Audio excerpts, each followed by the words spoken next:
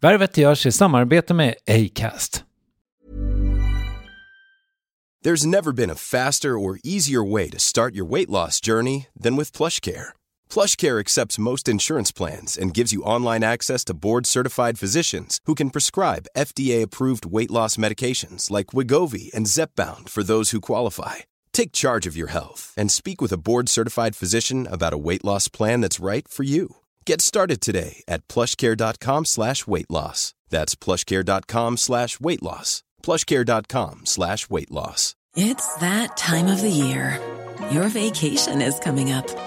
You can already hear the beach waves, feel the warm breeze, relax, and think about work. You really, really want it all to work out while you're away. Monday.com gives you and the team that peace of mind.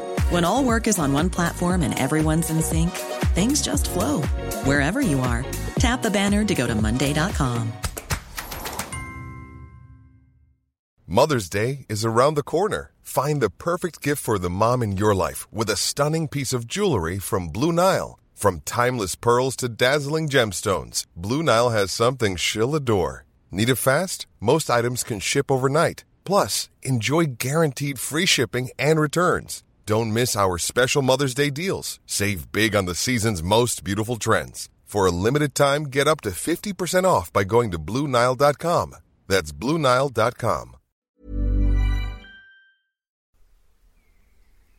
Värvet presenteras i samarbete med Nasonex, utomhusmöjliggöraren, som de inte kallar sig av någon märklig anledning. Men det är i alla fall Sveriges mest köpta antiinflammatoriska nässpray mot allergisk snuva. Och nu kommer ett litet test, så fram med papper och penna du som lyssnar, nu kör vi. Fråga 1. Vill du vara ute mer i naturen?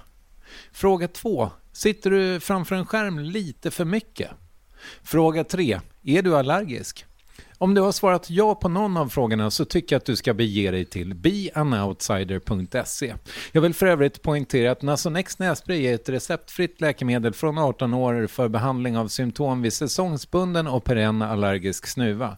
Rådfråga läkare om du är eller tror dig vara gravid eller ammar, eller om du planerar att skaffa barn, har en obehandlad infektion i näsan, nyligen har genomgått en näsoperation eller har en skada i näsan. Får ingen effekt inom 14 dagar eller om du redan använder läkemedel med kortison ska du kontakta läkare. Använd ej mer än 3 månader utan läkarkontakt. Stort tack Nasonex och beanoutsider.se. Värvet sponsras av SAS Eurobonus och SAS Eurobonus Mastercard. Och det här är ett budskap som jag tänker kan vara bra för den som antingen gillar guldkant på till exempel tillvaron eller för den som gillar att slå 2 flugor i en smäll.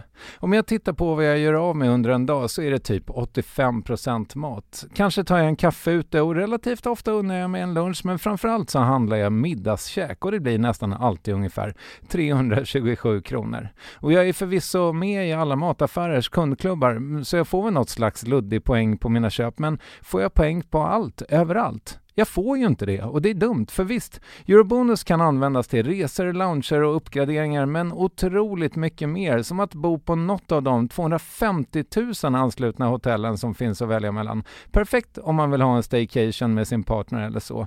Och just nu, mellan 23 april och 5 maj, får du 5 000 Eurobonus extra poäng om du ansöker om ett SAS Eurobonus Mastercard kreditkort. Kreditkortet som ges ut av SEB Kort Bank AB, där effektiv ränta är 19,27%. Vilket exempelvis blir 47 108 kronor om du använder 40 000 i kredit i ett år. Men det är förstås inget tvång att utnyttja krediten.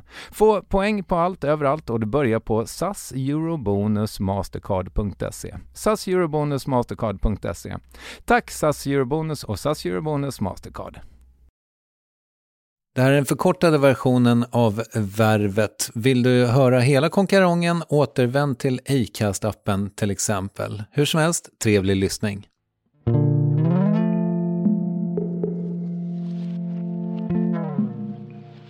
Och det är inte det för att jag är mer intresserad av min artikel än min mammas död, utan för mitt huvud hade gått igång på något helt annat. Förstår du? Jag blev som ledsen för att de inte berömde min artikel istället för att beklaga min mammas död. Och det var ju tecken att jag verkligen inte hade tagit tag i någonting. Jag hade liksom bara att skriva om det.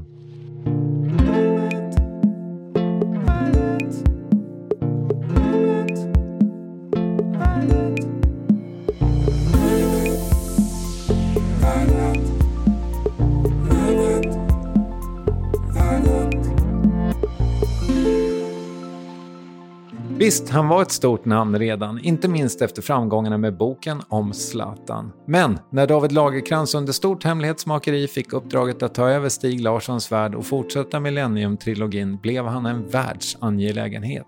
Och sedan 2015 har han hållit sig kvar där. Först då med 3 böcker om Lisbeth Salander och Mikael Blomqvist och nu med en egen brottslösande duo, Hans Räcke och Michaela Vargas. Där den första boken, Obscuritas, just kom från tryckpressarna och distribuerades direkt till över 30 länder.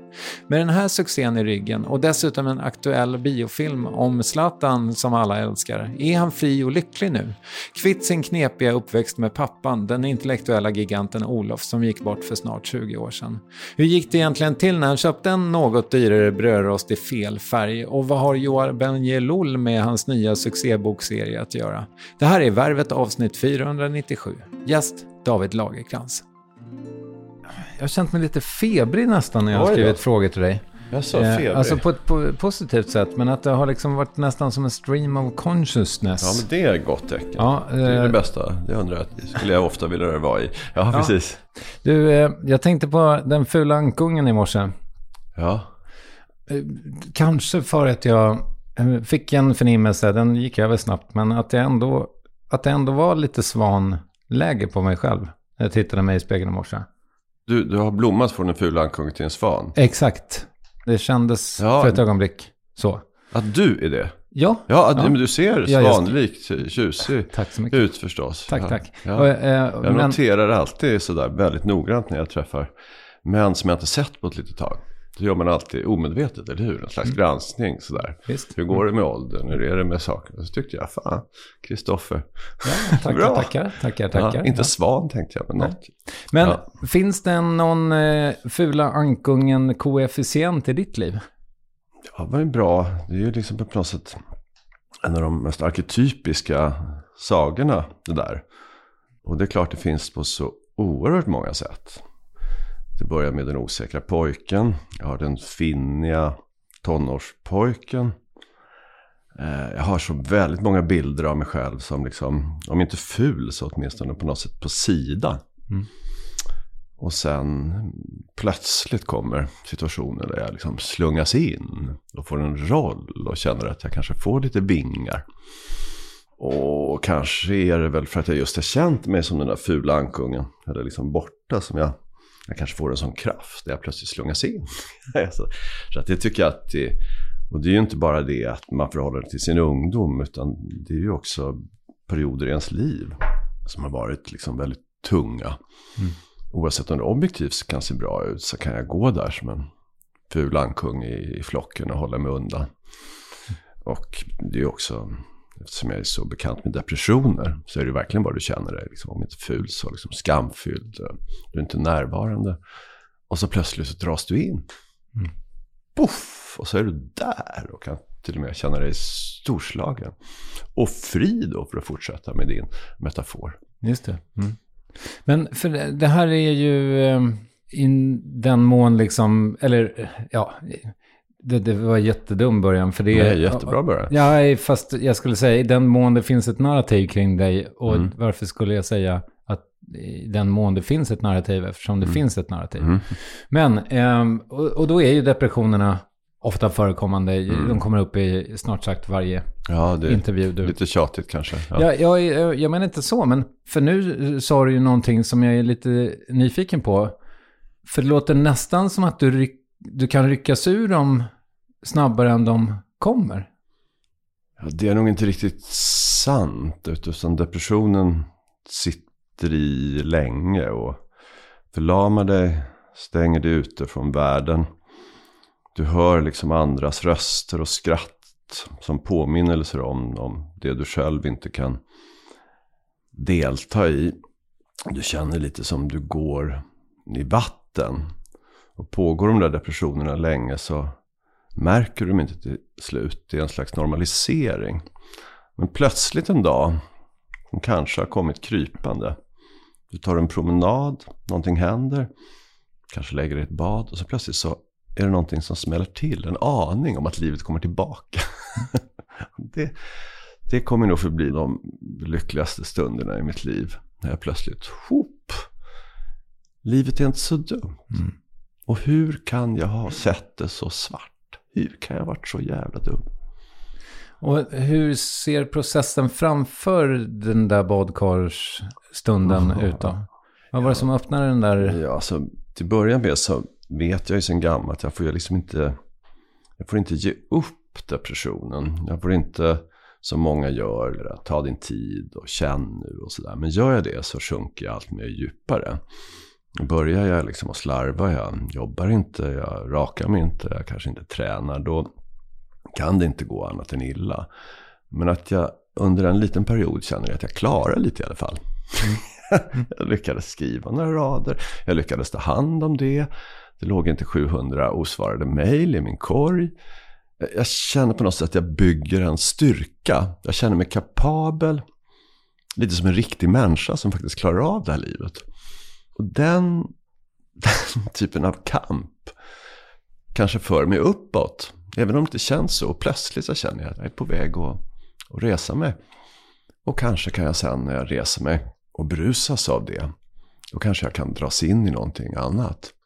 I ett maniskt tillstånd. Om jag har förstått saken rätt så är du är liksom årstidskänslig. Jo, det är nog. Ja, det är superbingo just nu då när det är som mörkast. Ja, det är tungt. Nu har jag ju då en release så att det liksom bubblar omkring mig. Och det ger mig ändå korta stick när den kommer in. Det lyser upp lite i novembermörkret. Jag har fått väldigt goda recensioner, det går liksom väldigt bra. Problemet är när det här är att de där sticken, de goda stick, sitter kvar så kort. Men är inte det... Jag menar, för det låter lite grann som att när du är distraherad, då är det svårt för demonerna att hitta in. Jag tänker mig att en bokrelease, då kan inte du bara dra täcket över huvudet, utan då måste du raka dig. Ja, då får jag liksom anstränga mig bara och försöka komma i nuet. Och lyckas jag då, så är det underbart. För att jag kommer in, jag är kapabel, jag kan till och med känna mig lite som en stjärna. Sådär. Men det kräver ändå någon slags grundbalans. För ibland har jag kommit in, kanske inte syns, men ibland har jag kommit in i många intervjuer och varit totalt hudlös. Och då mår jag oerhört dåligt efteråt. Jag vet att jag har liksom, jag har inte varit mig själv. Jag har satt på någon mask och spelat teater. Så på så vis offentligheten kan ge mig en enorm liksom kick. Men det kan också göra mig liksom ännu mer sårbar. Var är du på barometern exakt just i denna stund? Men jag tycker nog att det är ganska tungt. Och det är väl kanske också därför jag har tjatat om de där depressionerna. För att jag har varit inne i dem. Men det finns väl hopp om att det kommer ur nu. Eftersom jag just har den riktigt djupa depressionen. Den sitter så stel. Den rubbar liksom ingenting. Men nu går jag ändå upp och ner. Okej. Igår kväll fick jag en fantastiskt rolig recension i Expressen. Och den tog liksom. Den borrades in i mig. Den lyste in. Och den tyckte jag var liksom Maria Montelius i Expressen.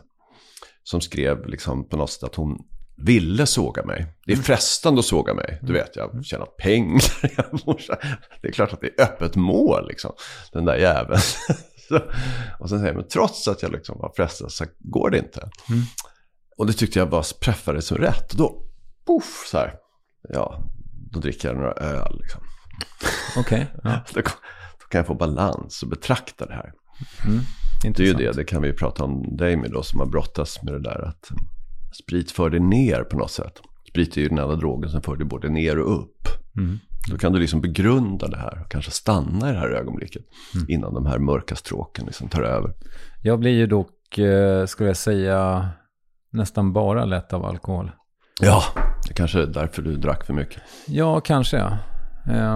Nu diskuteras ju så mycket förstås med en runda till den här liksom cocktailpromillen. Att vi någonstans så behåller vi alla våra intellektuella kapaciteter samtidigt som något höjs. Så att vi verkligen på riktigt där någonstans efter 2 glas vin är roligare, spirituellare, lite intelligentare. Och kanske lite gladare också. Sen går det förstås ut för sen. Men om det skulle vara sant så skulle det vara intressant att testa och göra det, fast inte som då i filmen, utan att man hade något slags dropp. Eller som ja, precis, som man höll sig där hela tiden. Ja, jag vet inte om liksom, vetenskaperna känns sig hugade att göra ett sånt experiment. Men det vore ju... Och sen kan man ju säga då, det säger för sig alla missbrukare eller sådär, att det finns vissa som mår lite bättre av en viss typ av mild, någon typ av drog som tar det antingen neråt eller uppåt. Ja, men herregud, det är väl över 1 miljon svenskar som går på antidepp. Ja, precis. Och det är ju på något sätt lite i det här. Ja, det är mer långsiktig drog som liksom sitter i. Den tar inte direkt sådär som en lugnare tablett eller ett glas eller så. Men jag tänkte fråga dig bara innan vi släpper dina depressioner då, eventuellt uttjatade. Men hur långa skov pratar vi om? Jag har haft depressioner som har suttit i år. Ja. Skulle du säga att du har varit mer deprimerad än icke-deprimerad i ditt liv? Nej, det blir så svårt också eftersom har du en depression eller har anstrykning till depression så ser du hela livet i ljuset från depressionen. Det är så att säga, du får en känsla av att du alltid varit deprimerad. Sen när du kommer ur det så det där var väl en liten period så det är svårt att bedöma. Men jag har haft depressioner som har suttit i väldigt länge. Och ibland så är det ju så att du normaliserar saker. Du fattar inte förrän du plötsligt kommer ur dem. Eller plötsligt bara märkligt tycker du att livet är roligt. Jag ska inte bara överleva den här dagen. Jag ska inte bara klara av det här. Det är faktiskt kul att sitta med Kristoffer och prata. Och då, när du får sådana insikter, då förstår du, men så har det inte varit förut. Allting är bara något som jag ska klara av. Varför har just du drabbats av det här, tror du? Ja, det finns ju mycket forskning som helst. Dels är ju vår familj väldigt genetiskt belastad och du har ju skrivit om väldigt mycket. Det var en enorm överrepresentation när det gäller depressioner, bipolaritet och tyvärr även suicid. Så det är klart att det ligger i botten på det. Och sen finns det väl saker från min barndom. Jag har ingen aning. Eller jag vet inte om jag har släppt fram det eller levt på ett dåligt sätt liksom. Och inte riktigt förmått njuta kanske. Eftersom jag var implanterad så mycket skuld hela tiden. Om att jag var värdelös. Att det är förstås en enormt barlast jag har. Att om jag njuter så får jag någon slags stick. Att jag inte är förtjänt av det. Att jag inte borde. Så att, fast det är väl mycket mer att jag har på något sätt självförvållat också skaffat det, jag vet inte. Men det där har jag tänkt på, för jag såg det citatet också i någon av intervjuerna du gjorde nu under hösten, att din psykiater eller din psykolog har sagt att du är dålig på, terapeut var det kanske, har sagt att du är dålig på att njuta. Ja. Och jag tror inte vi är gjorda för det. Att njuta? Ja. Ja, några lyckas ju så mycket bättre än andra, helt uppenbarligen. Ja, fast gör de det då, egentligen? Nej, man kan ju säga att evolutionärt så är ju oro är så otroligt viktig. Det läste jag nu i Anders Hanssons bok nu senast, Depphjärnan, för att överleva.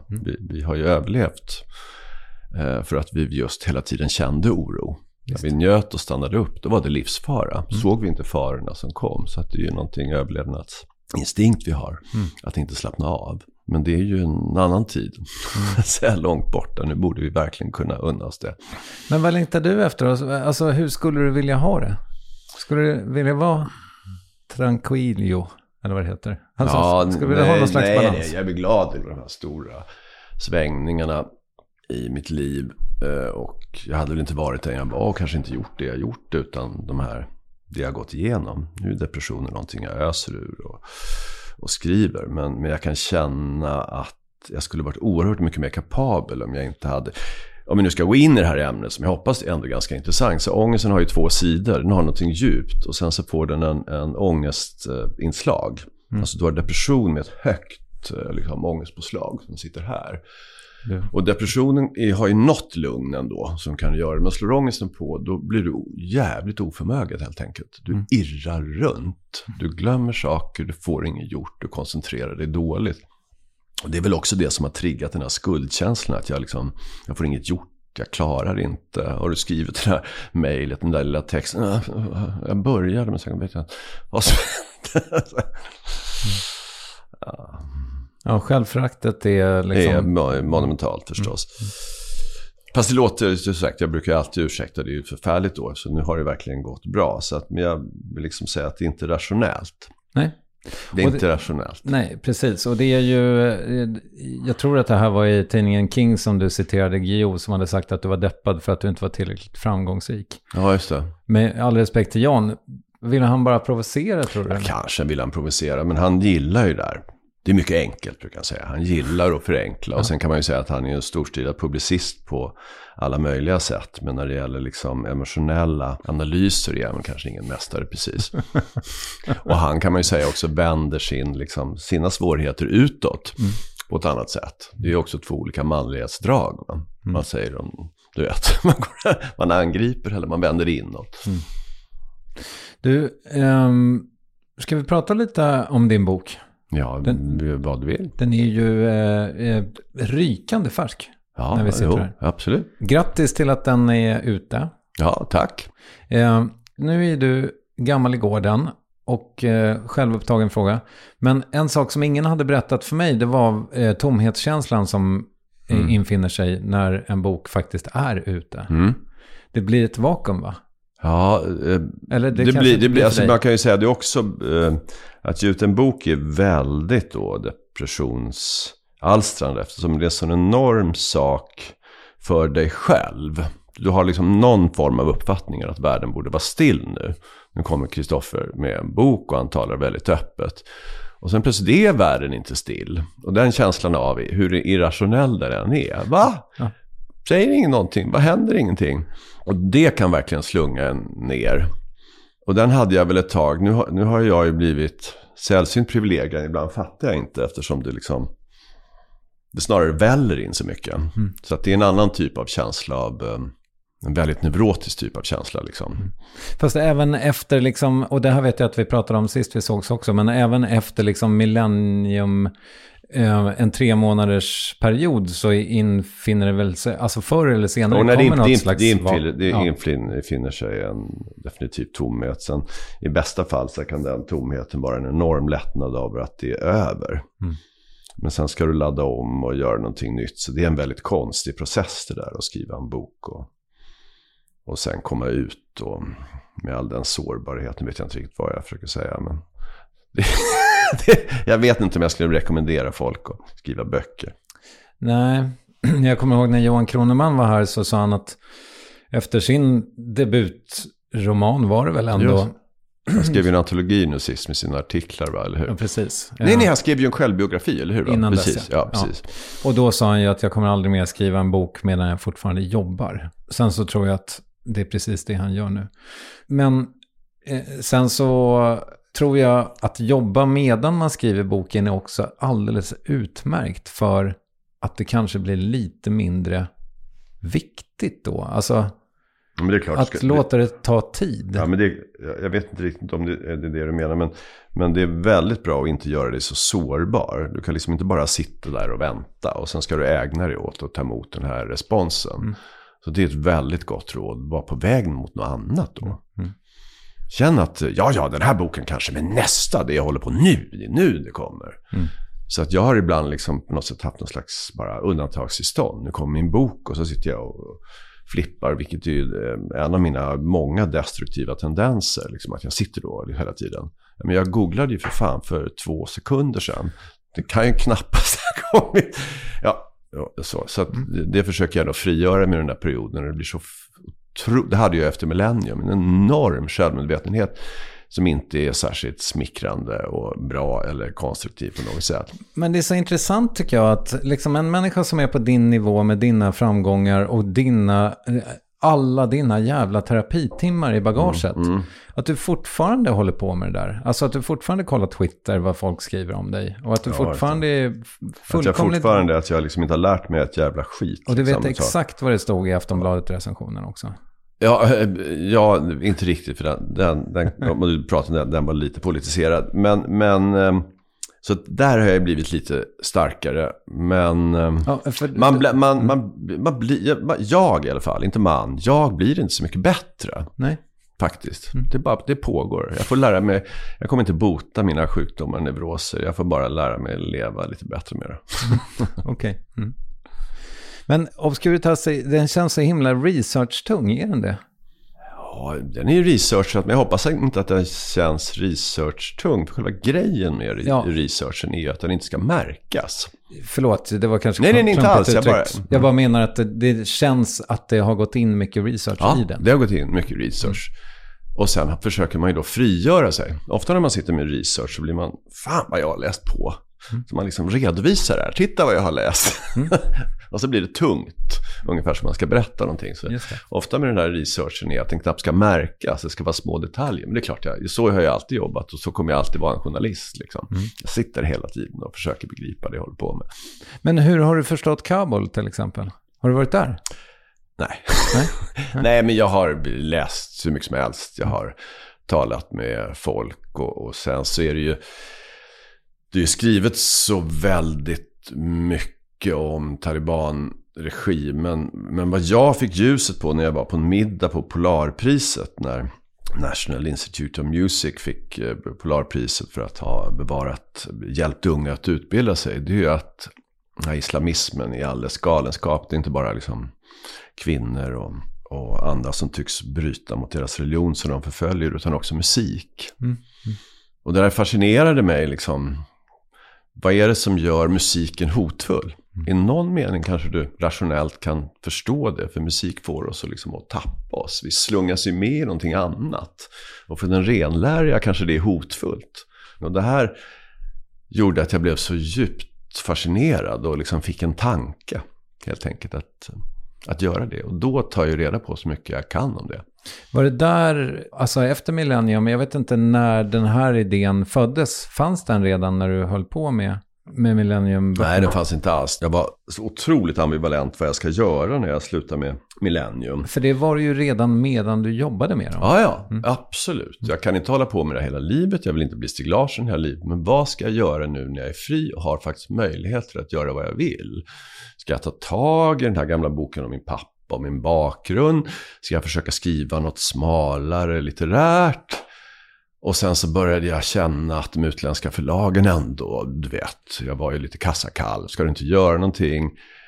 Och sen så sitter jag i den här intervjun och så börjar jag få en idé att jag ska göra någonting om Sherlock Holmes, förena olika 2 samhällsklasser, och jag liksom plötsligt får bilden av 2 gestalter som jag har tänkt på under första delen av turné, som jag nämner för en journalist, Joar Bender-Joel, på idén. Och då händer det här att det bara, för då är jag så hypad liksom. Och då flashar DN och så plötsligt så har jag budgivning i alla de stora länderna. Och det, då är jag ju förstås helmanisk och känner mig så jävla häftig. Så här, fan, jag knäcker en idé. Och så bara vill alla ha den. Fy fan, du vet. Jag sprang omkring där och var glad. Och sen kom jag hem. Och min mamma dör. Jag avslutar min turné och åker hem till henne. Ser henne då precis, vi har ögonkontakt, så dör hon på morgonen. Och då förstår jag ju liksom i sorgen av detta liksom, att jag befinner mig i en situation där jag måste skriva det här. Jag har kanske inte tag i min egen sorg. Och då har jag ju inget. Då har jag karaktärerna. Jag har inte ens gång formen för berättelsen. Jag vet inte vad din fråga var nu, men då gör jag det som jag alltid har gjort. Att vad är dina passioner? Vad är det du liksom har brunnit för och gått igång? Och då såg jag plötsligt det här med musiken. Varför ger man sig på? Varför är musiken så hotfull? Och sen hade jag väl också den här tanken om skönhet. Det är ju då ständigt någonting vi talar om. Men att skönhet väcker ju inte bara vår åtrå eller vår beundran. Det väcker också en enorm aggression om det är någonting som är utom räckhåll. Det är liksom en skönhet som vi inte kan få. Så, som vi liksom på något sätt upplever att vi ser bakom ett galler. Och då hade jag väl den där surrade någon slags Mozart Salieri-tanke då, enligt filmen, att man skulle kunna, att den här musiken blir så hotfull just kraft av liksom sin skönhet. Och så började jag då försöka vrida ihop det, researcha. Vet du vad, det kanske är en otroligt banal analys av dig som person, men när du berättar det här nu om din mamma, kan det vara så att du har skjutit allting framför dig? Skjutit, vad då? Du har skjutit upp sorgen. Jag sköt upp sorgen. Mamma sa alltid med så här, precis som pappa då, skriv. Så jag kom hem. Så fick jag måste liksom skriva om det här. Det här är det största som har hänt med det. Det är en person jag älskat mer än någon annan. Ja, bortsett från min nya familj. Och så går jag hem och i ett rus bara skriver en artikel. Jag vill skriva liksom en fin nekrolog. Och då är jag liksom upptagen av den. Istället för min mammas sorg. Jag skickar den till DN. Och sen inom loppet, liksom bara en halvtimme efter jag skickat den, så ringer både Björn Wiman och Åsa Bäckman då på kultursidan. Och säger: men David, hur är det med dig? Hur känns det här? Och då, det är okej. Men jag var bara intresserad av en sak. Vad tyckte du om min artikel? Och efteråt är jag helt knäpp. Och det är inte det för att jag är mer intresserad av min artikel än min mammas död, utan för mitt huvud hade gått igång på något helt annat. Förstår du? Jag blev som ledsen för att de inte berömde min artikel istället för att beklaga min mammas död. Och det var ju tecken att jag verkligen inte hade tagit tag i någonting. Jag hade liksom bara att skriva om det. Och sen skulle jag då lyckas med det här projektet. Sen satt väl mammas död i där. För det är den här perioden då också. Nu är vi ju tillbaka till ursprungsämnet, sorry. Men då slår ju verkligen där julen 2019, början på 2020 och pandemin kom. Då slår ju verkligen depressionen till mig bara som en jävla liksom örfil där jag går i golven. Och då sitter jag också, jag kan inte skriva det här. Och då vet jag inte vad som är mamma och vad som är vad och vad som är en känsla av att jag är oduglig och har lovat för mycket och varit liksom manisk också och bara jublat över de här pengarna jag fått i förskott. Då var det low punkt kan jag säga. Fy fan. Men om du skjuter upp sorgen där och sen går du in i en djup depression. Min känsla, det här kanske är alldeles för privat. Du får väl stoppa mig i sådana fall. Ja, jag har ju varit så transparent och pirat. Ja. Pirat, ja. Pirat. Otroligt pirat. Ja. Nej, men alltså är depressionen på något sätt, går det att sätta ett likhetstecken med bearbetning? För det är inte min känsla alls. Likhetstecken med bearbetning av just sorgen, tänker jag nu.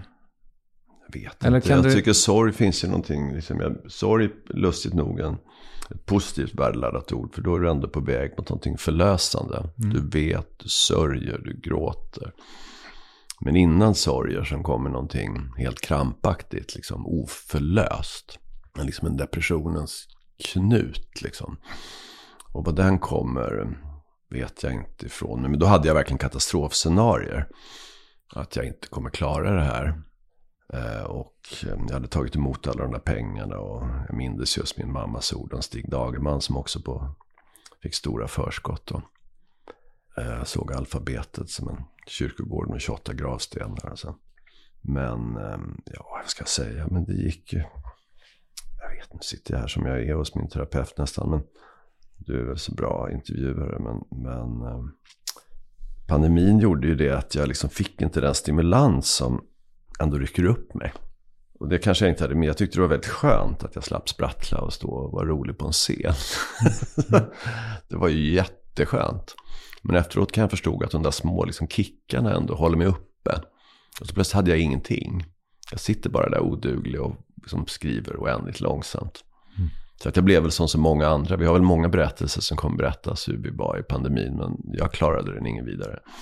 Nej, men för jag tänker på det faktum att så här, och det är absolut inte ditt fel, men det går ju inte att säkert. Ja, lugn och fin.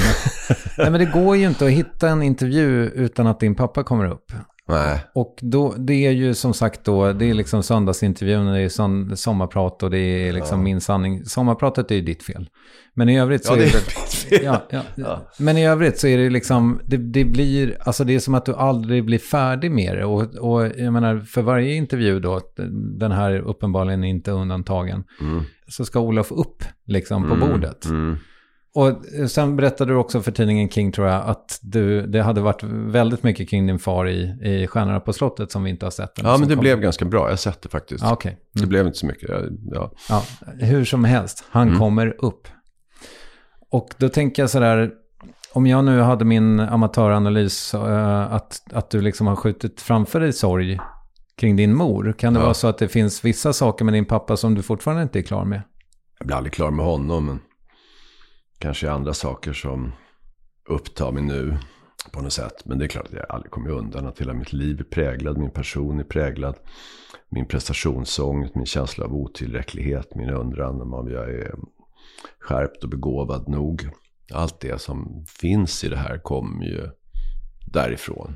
Sen tycker jag väl kanske att jag har frigjort mig lite bättre, att jag inte återvänder lika mycket. Du har ju sålt fler böcker än han. Sorry? Du har ju sålt fler böcker än han. Fler böcker, även om hans måttstock inte var det kommersiella. Nej, jag förstår det. Han skulle mer få belöning av den litterära guden som fanns där någonstans. Med ett obarmhärtigt kvalitetsbedömning. Men han var ju också en duglig person som hela tiden skrev brev, polemik, en aktiv liksom person. Men jag är liksom mer förlamad, så där kan jag ju fortfarande känna mig. Men jag tror väl att jag är lite friare från honom. Mamma tog över lite grann. Okej. Men är du färdig med mamma då? Nej, aldrig i livet. Det kommer jag aldrig vara, hoppas jag. Men det är som jag har sagt många gånger, men det stämmer liksom. Ja, nu satt jag i den här intervjun med... Vad har du gjort idag, David? Ja, det är bra, men jag satt med den här Kristoffer Trum. Känner du till honom? Så, ja, det är en väldigt trevlig kille. Och jag påminner mig om det, Olof, som min gamla vän här på 50-talet. Ja, och vad pratar ni om så här? Ja, men du kan inte tjata om Olof igen så där. Förlåt, men jag känner fortfarande liksom min puls. Jag vill ringa henne och berätta. Ja, fint. Ready to pop the question? The jewelers at BlueNile.com have got sparkle down to a science with beautiful lab-grown diamonds worthy of your most brilliant moments. Their lab-grown diamonds are independently graded and guaranteed identical to natural diamonds, and they're ready to ship to your door. Go to BlueNile.com and use promo code LISTEN to get $50 off your purchase of $500 or more. That's code LISTEN at BlueNile.com for $50 off. BlueNile.com, code LISTEN. Many of us have those stubborn pounds that seem impossible to lose, no matter how good we eat or how hard we work out. My solution is PlushCare. PlushCare is a leading telehealth provider with doctors who are there for you day and night to partner with you in your weight loss journey. They can prescribe FDA-approved weight loss medications like Wegovy and Zepbound for those who qualify. Plus, they accept most insurance plans. To get started, visit plushcare.com/weightloss. That's plushcare.com/weightloss. When you need mealtime inspiration, it's worth shopping Kroger, where you'll find over 30,000 mouth-watering choices that excite your inner foodie. And no matter what tasty choice you make, you'll enjoy our everyday low prices, plus extra ways to save, like digital coupons worth over $600 each week. You can also save up to $1 off per gallon at the pump with fuel points. More savings and more inspiring flavors make shopping Kroger worth it every time. Kroger, fresh for everyone. Fuel restrictions apply. Det är sådär med idéer som ligger och kliar, tänker jag.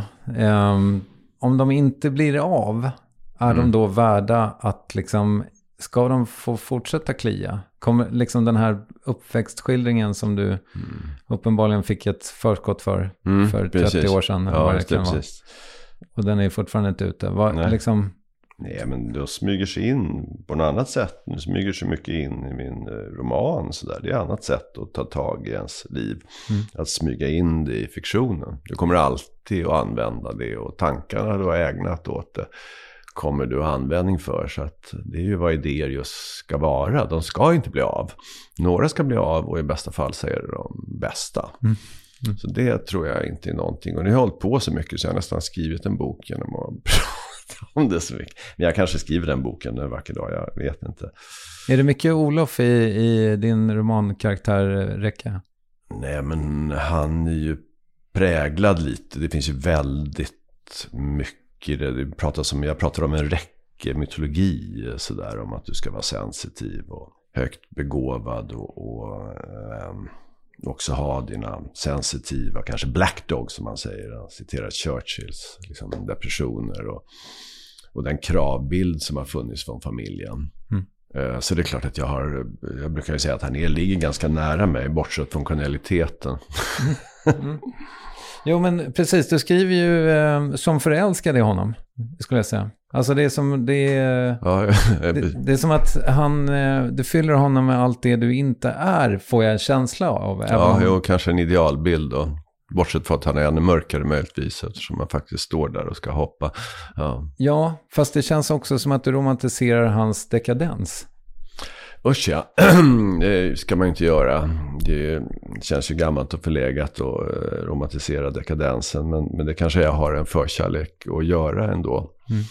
Och det är lättare att romantisera den i den fiktionens värld, litterära världen. Där är det ju roligare med personer som är trasiga helt enkelt. Och om jag nu ska romantisera så får jag ju ta ett ämne som jag kan lite grann om. Sen tycker jag att det är ganska häftigt ändå med folk. Alltså, det är inte så på något sätt att jag tror att det finns något bra liksom, i missbruk överhuvudtaget. Men det är vackert och det är fint att skildra folk som trots missbruk kämpar. Och där missbruket är en del av någonting liksom djupt komplext. En slags pågående självmedicinering. Om vi nu konstaterar att han på något sätt är det som du inte är. Vad är det han har som du avundas? Han är ju briljant. Och det har jag ju i hela mitt liv varit så djupt fascinerad av hög begåvning. Den som ser det inte andra ser.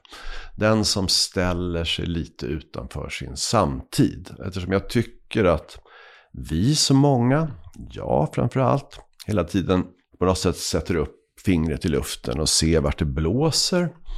Jag kan ofta skamligt känna att jag har liksom tagit en konsensusidé när folk är överens om någonting och det kanske är höga auktoriteter som säger en sak. Jag har varit intresserad till exempel av Palmemordet, att jag på allvar trodde att Christer Pettersson hade mördat Palme för att jag tyckte att det var så många som sa det. Det var på något sätt som jag befriades eller mitt kritiska tänkande försvann helt enkelt. Och när någon ser klart, vågar ta ett steg utanför, så är jag enormt imponerad av det och har sökt mig till sina karaktärer. Och just det där som Räcke gör, att se det lilla i det stora. Han citerar ju en paleontolog då på 1700-talet som heter Cuvier, som upptäcker några benbitar. Och på 1700-talet så trodde man ju förstås då att det som stod i Bibeln var sant. Att alla djur hade skapats då av Gud under de här 6 intensiva dagarna. Men han ser ett djur som inte riktigt stämmer med det här. Det är varken en elefant eller en noshörning. Han kallar det en mammut. Och sen ser han flera benbitar som inte stämmer överens. Och då kommer han till slutsatsen att det måste ha funnits världar tidigare med helt andra djur och växter. Och den tanken, att man från en liten iakttagelse av benbitar upptäcker hela världar. Ja, visst. Och den typen av liksom skarpsinthet har jag varit så djupt fascinerad. Tittar man tillbaka så är alla mina karaktärer, jag skrev en bok om Alan Turing, jag har hela tiden varit intresserad av den typen av skarpsinne, den som ser lite mer än oss andra. Och det avundas jag och det försöker jag skildra. Men har han påverkat dig i så mått att du liksom, alltså nu kanske du inte har rört dig så mycket, du har ju kanske inte när satt du på en buss senast förresten? När jag satte på en buss? Ja. Igår åkte jag buss med min son till Östermalms IP. All right. På bussen då, gör du några sådana räckeska observationer numera? På bussen stod det för övrigt, för det koncentrerade min son, stod det en skylt så här, Lagercrantz är tillbaka. Och då frågade jag, har jag verkligen varit borta? Ja, sa min son, det känns det var en annan. Nej, men då kan jag ibland göra det, eller också gör jag det inte alls. Jag kan vara förbluffande blind. Men har jag en egenskap som kanske höjer sig över medelmåttet, det är nog att jag kan se lite bättre hur folk mår. Okej. Det är en slags sensitivitet jag har, en överlevnadssak, och kanske också för att jag var så intresserad av själsliga mörker eller så. Jag anar, det vet jag. Ja. Jag anar fortare i ett sällskap om det finns oro eller sorg eller aggressivitet i en öga. Så där har jag en slags hypersensitivitet. Och det har ju också räddat mig många gånger, som jag ögonblickligen ser. Om någon börjar bli liksom aggressiv och jag kan se dissonanser och sådär i ett sällskap. Ja, precis. Du, förlåt att jag inte vet det här, men... Du som jag, så här, massa ursäkter hela tiden. Ja, jag gillar det. Så jag säger förlåt hela tiden. Ja. För att inte tala om dina romankaraktärer, de är väldigt artiga. Ja. Och det är ju härligt tycker jag, för artigheten... det är inte jag som har hittat på det, va? Men det är ju ändå liksom någonstans kittet i oss emellan. Ja, nej, men det är en underskattad konstart och det är det gör som håller oss samman. Ja. Men du som är något marginellt äldre än jag, alltså, har vi tappat artigheten eller har vi alltid varit dåliga på det i Sverige? Jag tycker väl att vi har, kanske jag vet inte, tappat det. Men jag tycker att folk skulle förstå hur mycket det skulle ge dem. Artighet är ju inte bara någonting som du ger till andra. Alltså du ger dem erkännande, du är trevlig mot dem, utan du växer också själv så mycket. Det är enormt trevligt att se goda saker hos andra. Ibland är det så hemskt att du till och med får ett överläge för att du... Men det är inte det jag menar, att det är väldigt gott för din egen person. Något slags vardagsaltruism. Ja, du möter folk och du försöker se någonting gott i dem. Och det kräver ju också en slags socialt mod. Att du kan ge en komplimang, en lätt kommentar. Du kan bara... Och det är inte bara så att de kanske kommer lite gladare från det mötet. Du kommer också göra det. Så att det är också, apropå depressionsbekämpande saker, så är artighet inte så dumt. Och när jag inte förmår att vara artig, då mår jag väldigt dåligt. Okej. Det är ju, ja... Men ja, precis. Men kan du använda artigheten för att liksom komma upp i mode, så att säga? Skulle du kunna... det tror jag fake it till you make it. Alltså, du kan spela. Det säger jag ofta till alla. Spela glad. Och du kanske till och med blir det på kuppen. Just det. Ja, men det är faktiskt intressant att det rätt ofta funkar. Ja, det funkar. Och har du skrivit en trilogi? Eller ska det bli en trilogi? Ja, eller jag har till och med skrivit 5 bokkontrakt i några länder, så att jag sitter väl här. Det var också en del av min ångest, att herregud jag gick fort att skriva en massa böcker. Då kände jag ska inte bara misslyckas en gång utan 5 gånger. Men nu känns det roligt bara. Då har du liksom idéer för resten av... Nej, det funkar inte så. Jag har inte den kreativiteten. Jag försöker överleva bok efter bok. Okay. Men jag har ju lite trådar om hur det ska gå för karaktärerna. Det är ju inte bara, jag ska inte bara hitta en story. Karaktärerna ska utvecklas och sådär. Ja, det är ju trådar som inte ligger lösa på marknaden. Ja, verkligen. Och det ska hända saker. Och min Mikaela ska ju växa lite. Hon ska ju inte bara vara en Watson sidekick, utan hon ska växa liksom på alla sätt. Hon är ju ung. Och det är olika förgreningar, så det tänker jag väldigt mycket på. Kul, tycker jag. Men du är ju också aktuell faktiskt med... Du är ju bioaktuell. Ja. Klarar du det? Och det blev så bra. Ja, vad kul. Det blev så jävla... Jag ska inte ni får ju se det, jag vet inte när det här, men... Jag såg det första gången och sen... Vad är det här? Och sen så... Min son spelar fotboll. Bakgrunden är också att han har brutit nyckelbenet. Det tycker jag var en jättesmäll för honom. Han spelar ju fotboll på så här hög pojknivå. Så bara stod nyckelbenet rakt ut. Så han kunde liksom inte spela på 2-3 månader. Fruktansvärt jävla smäll. Och så kände jag att jag måste göra någonting för laget. Han ska komma tillbaka. Och då fick jag en idé. Varför inte ordna en förhandsvisning för Hjalmars fotbollslag? 13-åriga killar med föräldrar. Jag visste inte riktigt vad jag tyckte om filmen. Och så gick vi in i den där. Vi hyrde en liten salong på Filmhuset. Och den satt igång och det var helt magiskt. Och jag kände liksom energin från de här pojkarna. Jag ska inte men jag blev liksom lycklig över att det faktiskt blev så bra. Och när det gäller nu Zlatan, jag älskar Zlatan. Jag beundrar Zlatan. Men man orkar inte riktigt med det där att han är larger than life och best of the best. Nu får vi liksom den storyn som grep mig. Det är ju den här unga, osäkra killen som känner att Sverige är en stängd dörr. Men som får forcera sig in med liksom kraft, motstånd med allting. Det är hela den där historien om killen som slår sig fram. Det är liksom coming to age story.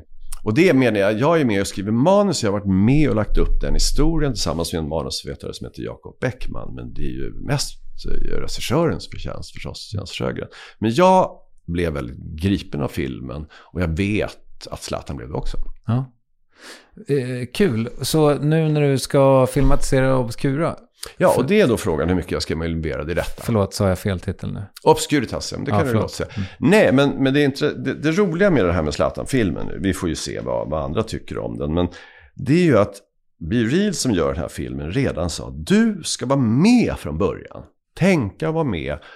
Och då, jag åkte ju på jordens smäll. Jag har nästan inte talat om det tidigare för att det var så jävla jobbigt. När jag skrev första Millenniumboken, då åkte Sony Pictures hit med hela sin liksom ledning och bjöd mig på middag på gondolen. Det var ju bara jordens grej. Jag tror inte det var sant. Det var ju liksom lite en annan David då. Det är liksom Sony Pictures, Sony Columbia kommer och de ska göra en stor film liksom om min första Millenniumbok, The Girl in the Spiders Web. Wow! Och jag får inte se så mycket av vad de håller på med, men jag tänker de här jävla smarta människorna, för fan Hollywood. Och det kommer någon regissör som jag får träffa med lite så här, jag ska vara finkänslig nog och inte nämna hans namn, men han ser lite cool ut så här, du vet, med kapsen på sned. Och jag tänker, fan vad det här kommer bli bra. Och så blev det bara pannkaka. Det blev totalt. Det är Claire Foy då, du vet, som hade spelat i The Crown. Fantastisk Lisbeth Salander. Men filmen var ju så bortom all kritik. Jag försökte bara förtränga och egentligen inte uttala mig om det. Den gick ju inget bra heller. Trots att det var liksom det var ju verkligen en major thing. Och det där kände jag, där får inte hända mig igen. Och det är också den där återvända, att jag litar på folk. Så, här kommer det, klart att de vet hur man gör i Hollywood. Men nu ska jag försöka, om jag gör sånt här, som film har blivit en sån enorm viktig sak, så jag vill ju vara med. Men det låter väl superrimligt. Du kan väl få någon slags sån exekutiv producent. Ja, men lite så. Jag vill vara med, och det har varit så underbart med den här Zlatan-filmen faktiskt. Vi får ju se den, men jag tycker faktiskt att den är underbar. Och den säger någonting om Sverige på den tiden. Ser fram emot att se den. Såg att den ligger 2 på biotoppen i Italien eller vad? Ja, efter Marvel-filmen så gick ju bara som buff. Jag trodde man ändå var en smal film. Det är ju ingen liksom jättebudget på något sätt. Men det finns någonting där. Var du på premiären i Italien? Nej, det kunde jag inte. Nej. Det kunde jag inte. Jag förstår. Du, vad vill du göra mer av? Nu vill jag inte göra så mycket mer av någonting. För jag tycker att jag gör för mycket av allting. Jag vill faktiskt få lugn. Nu känner jag att jag har fått en bra start där. Nu vill jag nog se till att jag skriver någonting riktigt bra. Och att jag ska kunna skriva någonting ännu bättre. Det är en bok med ett ganska lätt anslag, de här serien. Det ska vara lite roligt så, men jag vill ändå ta tag i det. Men nu har en karaktär som lider av de här depressionerna, så vill jag göra det på riktigt på något sätt. Att kombinera den här känslan av lite lätt underhållning med någonting som tar tag. Också smyga in mitt eget. Det som återvänder till det som har tjatats om i Mocke, skriva på allvar, du vet. Min pappa sa att jag vill. Så att det vill jag nog göra, och sen så synas så där lagom mycket för att böckerna ska gå bra. Men annars vill jag nog hitta någon slags lugn, få tillbaks läsningen. Ja, så att jag vet faktiskt inte. Och sen har världens banalaste kommentar. Jag har roligt. Ja. Jag skulle också vilja liksom känna det där lite lätta bara. Umgås, prata, ta idéer, träffa liksom begåvade människor, spåna, tänka. Och kanske, nu vet jag vad jag vill göra. Jag vill engagera mig. Jag vill bli liksom politiskt mer aktiv. Vi har en värld som går åt helvete på så många sätt. Framförallt på 2 sätt. Det är förstås klimatet och sen det här hotet mot demokratin. Hotet mot yttrandefriheten. Och att det är nu en sån oerhörd liten minoritet av världen som faktiskt lever under demokrati. Hot från Ryssland, Kina och Östeuropa som faller ihop. Där demokratierna faller ihop. Och det vill jag göra mer av. Och det är också ett tecken på att jag känt mig deprimerad och inte liksom våga ta tag i det. Men jag vill också bara, om jag får en allt större offentlig roll, så vill jag vara med och ryta. Ja, det låter väl supervettigt.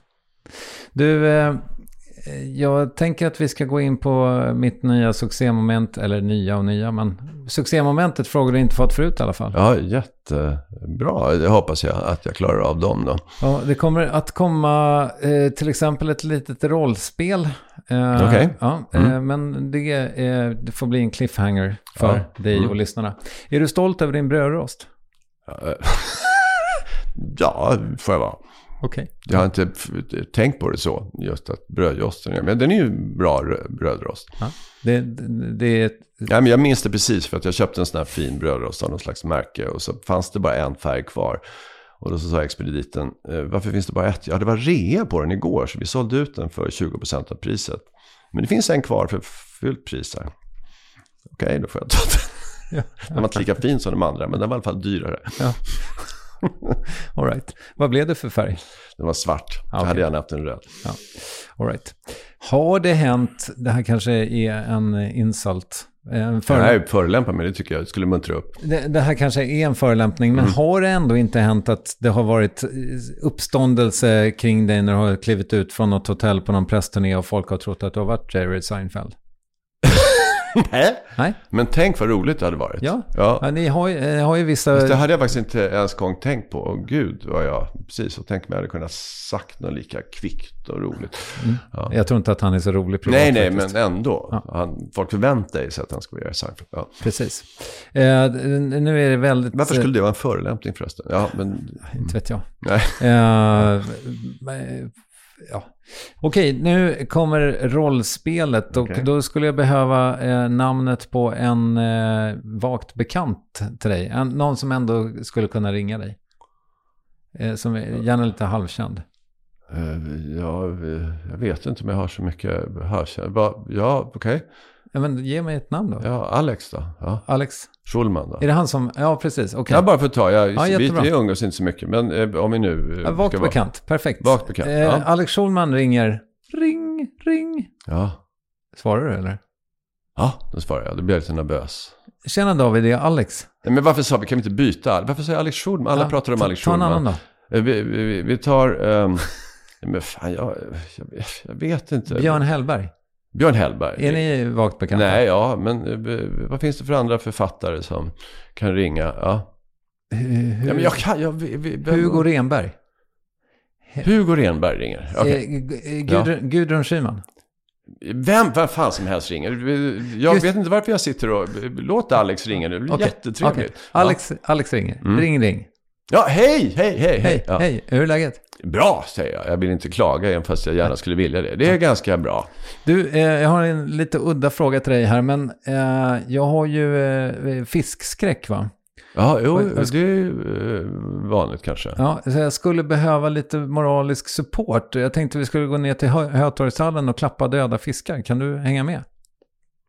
Känns lite underlig fråga, men det kan vi göra. Vi kan gå och klappa på de döda fiskarna och sen gör vi något roligare. Vi kan ta ett glas efteråt. Sen tar vi ett glas efteråt. Ja. Jag vet inte riktigt om jag... Jag vet inte varför, nu får jag sån här... jag ska bara liksom förklara hur jag funkar. När jag har sagt någonting, du säger någonting och så börjar jag... Varför blandar jag in Alex då? För han kommer in. Och så får jag så här ångest, varför håller jag på med? Och vad är det jag säger? Jag ska bara förklara hur meta jag funkar. Ja. Jag är inne i ett resonemang och så är jag liksom inte förtjust i mitt eget resonemang. Så att en stor del av mig ägnar åt och undrar vad fan jag håller på med.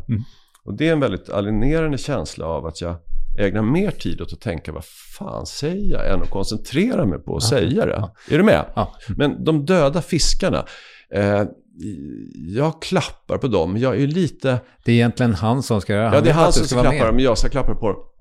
Men jag är liksom, vad ska vi säga, jag vill inte störa, jag vill inte göra udda saker. Jag vill vara till lag, så jag vill inte vara underlig. Okej, ja. Men jag skulle ju kunna göra det. Jag är på gott humör så här, hej förlåt, jag har lite för skulle jag kunna få gå. Men så skulle jag gå. Jag förstår att det här är en svår sak. Jag skulle ju känna mig basiller och nu ska den här damen snart köpa den här fisken. Så att jag köper förstås fisken, skulle jag säga. Ni kan ju inte ha mina fingrar. Så jag köper fisken och ni är ändå igång. Jag kanske köper alla fiskar. Vet ni vad? Det här var så jävla roligt. Ni har varit så snälla att jag får klappa på era fiskar. Jag bjuder på ett glas efteråt. Och vilken underbar fiskaffären där. Här ska jag ofta gå. Och vad heter du? Nej men vad roligt. Och så skulle jag bara prata om fiskar och så. Så skulle jag börja. Ja, om jag var på gott humör. Ja. Vad du tog ansvar för Alex Schulmans eventuella fiskskräck här. Men det var ju mycket fint. Jag tror att han, om han lyssnar på det här nu så kommer han ju rusa. Om han har fiskskräck så då kommer han ju förmodligen ringa dig. För det där lät som kanonsupport. Du, David, tack så hemskt mycket för att du kom hit. Är det slut redan? Ja, jag tror det. Nej, men det var så trevligt att vara här och jag ska försöka nu, inte som jag brukar säga, förlåt om jag har sagt något dumt, för det ska jag sluta med. Så att, det har du inte. Nej, tack. Tack. Ja, mina vänner, i veckan som kommer ska jag av allt att döma få se filmen om Zlatan och Peppad. Det är jag, likt en uv eller uer. Ja, något entusiastiskt djur på U, hur som helst. Värvet distribueras av Acast, produceras av Kalle Birgersson och Saga Markula och leds av mig, Kristoffer Triumf. Och David Lagerkrans bok, den heter alltså Obscuritas. Vi lägger en länk till den i avsnittsbeskrivningen och sen hörs vi om max en vecka, hoppas jag. Tack för idag, hej!